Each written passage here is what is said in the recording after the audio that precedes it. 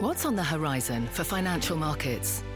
At PGIM, it's a question that over 1,400 investment professionals relentlessly research in pursuit of your long-term goals. Specialised across asset classes, but united in collaboration, our teams provide global and local expertise. Our investments shape tomorrow, today. Pursue your tomorrow with PGIM, a leading global asset manager.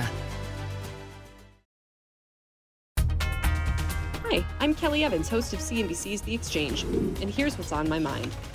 Don't look now, but the price of natural gas is soaring, and it's already creating major headaches over in Europe.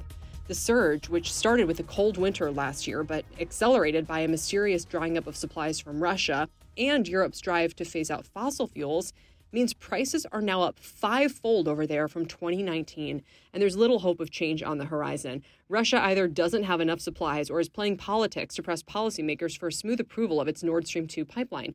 The price of carbon keeps soaring, making gas plants less attractive to operate, and Europe's biggest gas field in Norway is about to go offline. It all spells trouble for consumers and businesses. European nat gas just soared over 54 euros per megawatt hour this week, a fresh record. Next year power in Germany has soared over 91 euros. The Financial Times is warning the global gas crunch could derail the economic recovery. Supplies for liquefied natural gas, or LNG, have also tightened amid strong demand from Asia. Shares of U.S. LNG provider Cheniere have surged 50% this year. The crunch means that even the dirtiest, least attractive power source, coal, is experiencing somewhat of a revival. The UK, which is phasing out coal completely by 2024, had to fire up an old coal power plant on Monday to meet its electricity needs, according to the BBC. Evidently, this was after its wind power suddenly went dormant. And have you seen shares of Peabody lately? They're up 6.5% one of the days this week and 670% this year, even though the company, the biggest U.S. coal producer, warned investors last fall it may have to file for bankruptcy again for the second time in 5 years. The supply situation in Europe is so bad that policymakers are basically praying for a warm winter to lessen demand for heating. Here in the U.S., things aren't quite as dire, but the market is still tight. The price of our benchmark gas has more than doubled from last year's lows to the equivalent of about $16 per megawatt hour. So it's still much lower than what Europe is currently facing. But even if our nat gas doesn't spike any further, the upward pressure could persist until or unless a huge amount of domestic supply comes online. So, on top of everything else, causing supply chain disruptions and cost spikes, this will be yet another headache for the Fed and the Biden administration.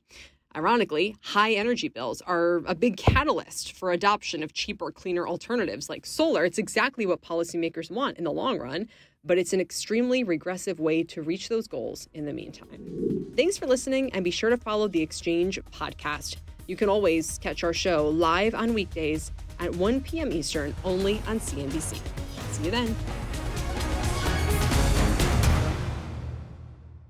Whether you're a morning person or a bedtime procrastinator, everyone deserves a mattress that works for their style. And you'll find the best mattress for you at Ashley.